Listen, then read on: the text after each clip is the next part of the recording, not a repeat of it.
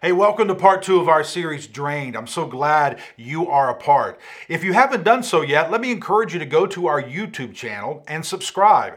And also turn the bell on while you're there. That way you won't miss any of the content whenever we release it from Forest Park. All right, this is part two of our series, Drained. Let's jump into it. I begin today with a confession. For years, I struggled with a short list of particular behaviors falling far short of anything resembling Jesus. That's a polite way of saying, for a long time, I sinned a lot.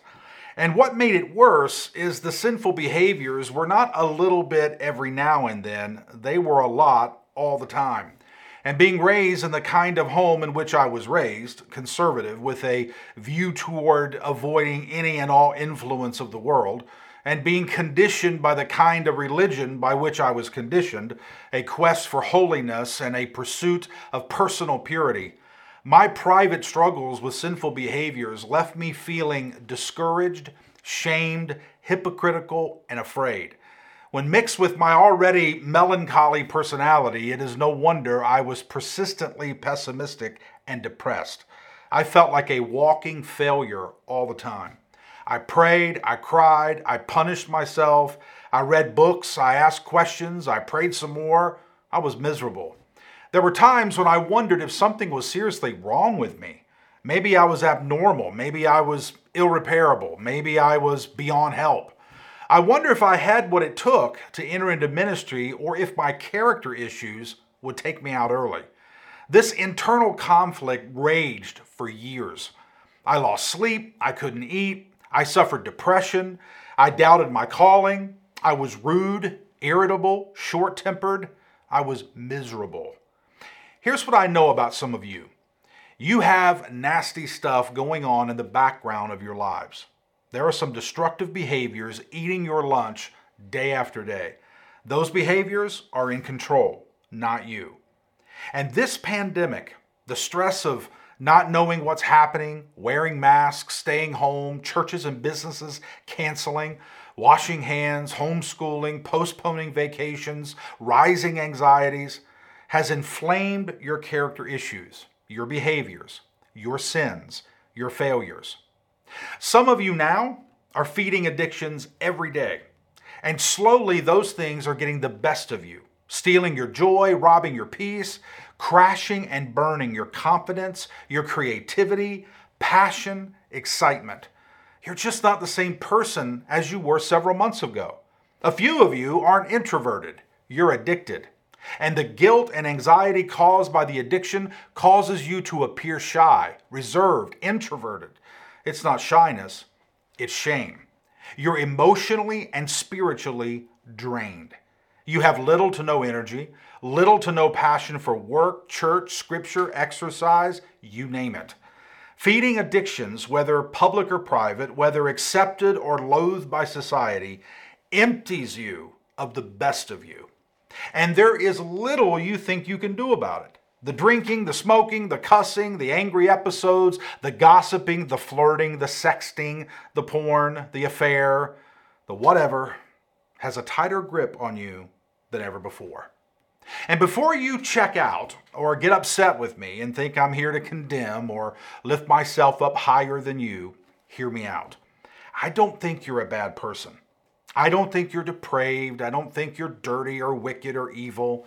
You certainly might do some depraved things. You might engage in wicked thoughts or immoral behaviors. But I don't think you are a dirty, wicked, or evil person. Contrary to how you see yourself, I think you're a beautiful person. You are a loved person. You are a gifted person. You might be addicted. You might be deceived. You might be bruised and broken. You might sin against yourself and others and God. But you are an incredibly loved man or woman with infinite worth and value. And you and I are similar. Most of the things you've done or thought about doing, I've done or thought about doing. It's part of being a person. And we persons look to whomever and whatever will please us, accept us, value us, heal us, make us feel loved. And because we do, some of us got ourselves into a mess. And this pandemic only increased the grip.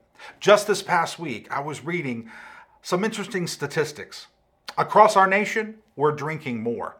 In fact, drinking is up by 14% overall. Here's something interesting: 41% increase in heavy drinking by women. We're also eating more. Eating disorders are escalating.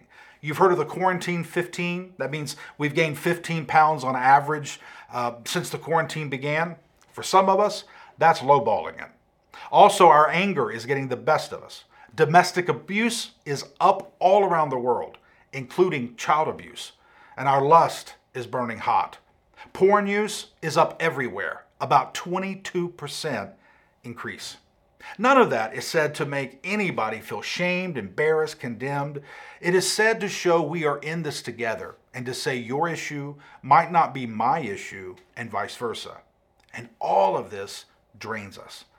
Some of you husbands are drained because your wives are drinking way too much during this pandemic. Some of you wives are drained because your husbands are losing control of their anger again and again. Some of you are drained because you keep feeding your appetite. You've gained weight, you feel guilty, ugly, yet you're still hungry. Some of you are ashamed because no matter what you look at or what you do, you're still sexually unfulfilled. Uncontrolled or destructive behaviors, sins for the church people among us, drain us, empty us, leave us a mere shell of who we are. So how about some good news? Let's get to it. In Mark chapter 9, verses 14 through 24, there is a well-known story about Jesus encountering a father who has a son who is suffering from an illness. Everything has been done to bring relief to the boy, and nothing has worked. The father approaches Jesus and asks him to intervene. Jesus inquires of the father as to how long this has been going on. Since he was a child, the father said. Then the father says something that must have come across a little offensively to Jesus. The father said, "If you can help us, then help us." Come on. That is exactly like some of us. How long has your issue been going on? A long time. For some of us, our whole lives. And everything has gotten worse during the pandemic. And now your attitude is, if you can help me, Jesus, then help me. There's a desperation in your prayers. There's a desperation in your cry. And I know it must have come across a little brash to Jesus because of how Jesus responds. He looks at the Father and basically says, if I can help you, anything is possible to those who have faith. Jesus responded with a slight emphasis on if. In other words, what do you mean, if? And I love the response from the Father. Here's what he says back to Jesus. I have faith, help my lack of faith.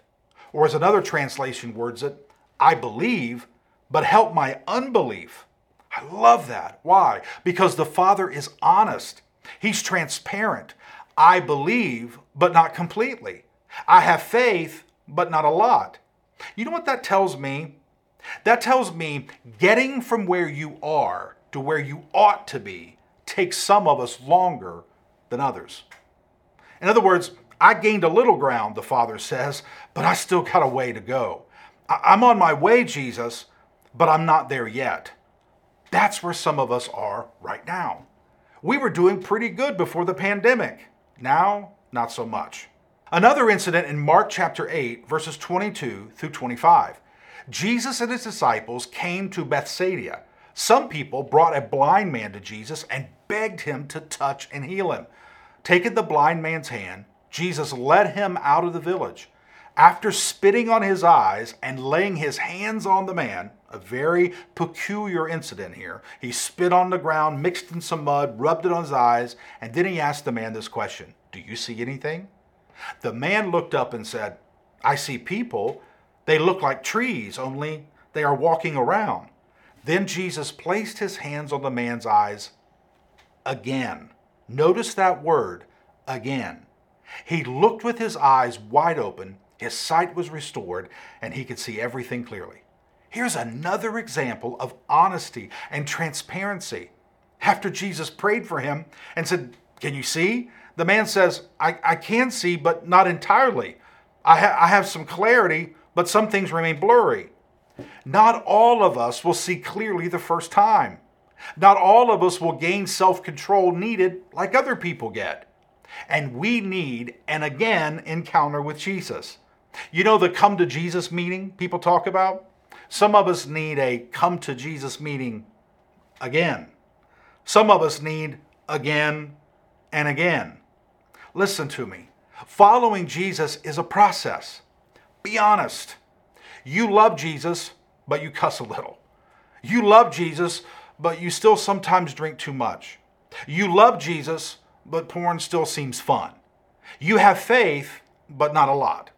You can see, your eyes are open, but some things are still blurry.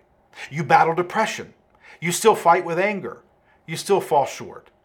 And I know a few of you are afraid to admit you're in a mess. You are embarrassed to confess this pandemic has kicked your behind. It has set you back. You're drinking again, smoking again, texting her again, eating too much again, gossiping again, blowing up again. And you're struggling because you think, I should be much further down the road now. I should be much further down the good moral pathway. And you've allowed your fears and your doubts to stop you. You're drained. Here's where the news gets even better. Matthew 11, this is our theme passage for the series. Then Jesus said, "Come to me, all who are weary and carry heavy burdens, and I will give you" what? Rest. Take my yoke upon you. Let me teach you, because I am humble and gentle at heart, and you will find rest for your souls. For my yoke is easy to bear, and the burden I give you is light. Know this, you cannot ever, not in a million years, overstate, exaggerate, make too much of, or over-celebrate the grace and mercy of Jesus Christ. You will never exhaust his supply. You will never scrape the bottom, tax the resources, tilt the scales, no matter the sin, the amount, or the frequency. Dane Ortlund writes these words: when Jesus Christ sees the fallenness of the world all about him, his deepest impulse, his most natural instinct is to move toward that sin and suffering, not away from it. Wow. In the Old Testament, there were categories of clean and unclean. This had to do not with hygiene, but with moral purity. Now, this is interesting. If an unclean person came into contact with a clean person, the clean person became unclean. And then, in order for the unclean person to become clean again, a series of rituals and offerings were required. This is what makes Jesus so fascinating, so captivating to me. Jesus, the cleanest, purest, most righteous person to ever walk the earth. We cannot even fathom how unpolluted he was, how uncontaminated. We have never met anyone who was not corrupted to some degree. When Jesus looked at people, their sins were exposed. That's how pure he was. And they felt the weight of the impurities of character. He was spotless, blazingly chaste. So what did he do when he encountered an unclean person? How did he respond to lepers and prostitutes, the most unclean people of his society?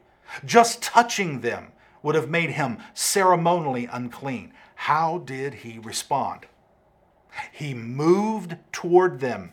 He talked with them, engaged them, touched them. Pity flooded his heart. Compassion overran his soul. He would hug them, eat with them, laugh with them, value them. And what's so beautiful about these encounters is when Jesus would touch unclean people, it didn't result in him becoming unclean, but rather it resulted in them becoming clean.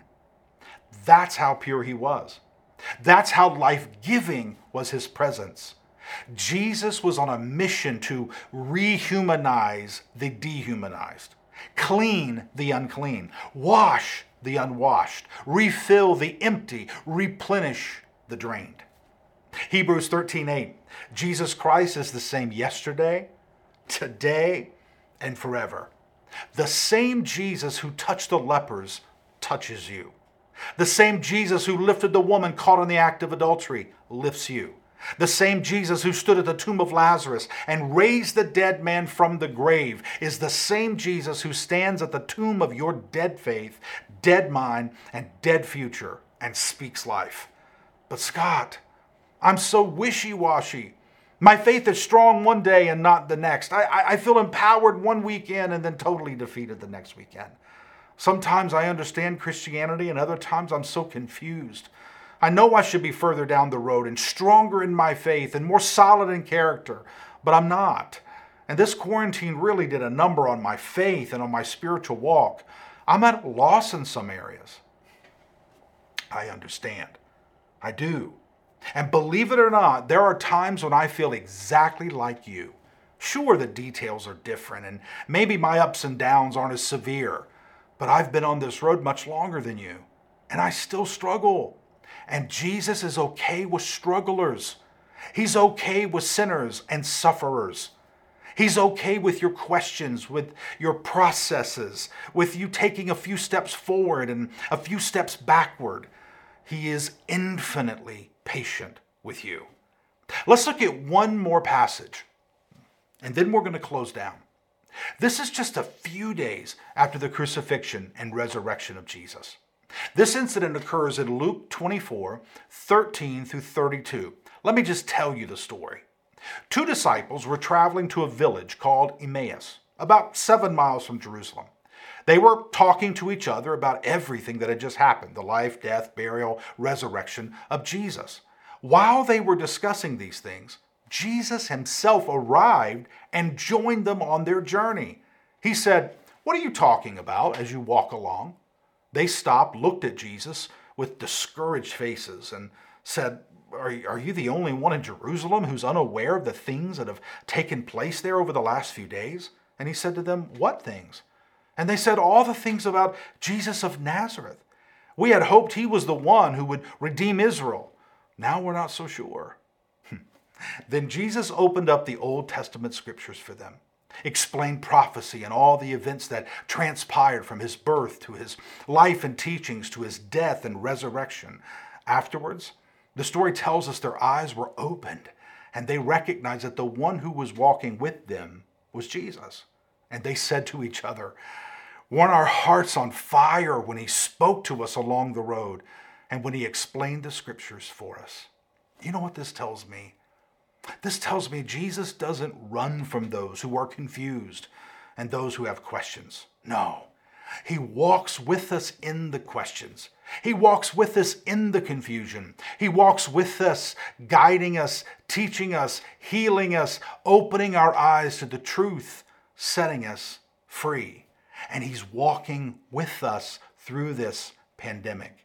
He never runs from sinners and sufferers. He never leaves those of us who are drained to ourselves. He walks toward us. He meets us in our emptiness and he fills us with himself.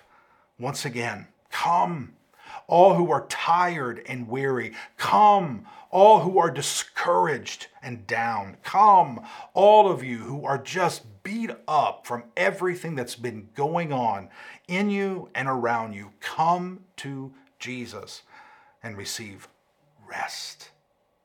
Let's pray. Father, thank you for this message today. There are some of us who are so discouraged. Not only are we discouraged about the things going on around us, but we're discouraged because of the things going on inside us. And Father, we've got sins and we've got habits and addictions, and some of us have been doing pretty well, and then all the stress of the pandemic and all the closures and all the job issues and the economy, it's just caused us to retreat and to go back into some old junk again. And we're in a mess. But your word tells us, your truth tells us that if we will come to you just like we are, even though we're tired and exhausted, you will give us rest. Father, here we are. We are tired, we are worn out, we are heavy burdened, and we are presenting ourselves to you. And we're asking you to lift the yoke, lift the burden, and give us the rest of our souls that we need. Everything we need is found in Jesus. And we lay ourselves down at his feet and say, Jesus, we need rest. And we ask these things in the name of the one who gives rest to every tired soul, Jesus, we pray. Amen.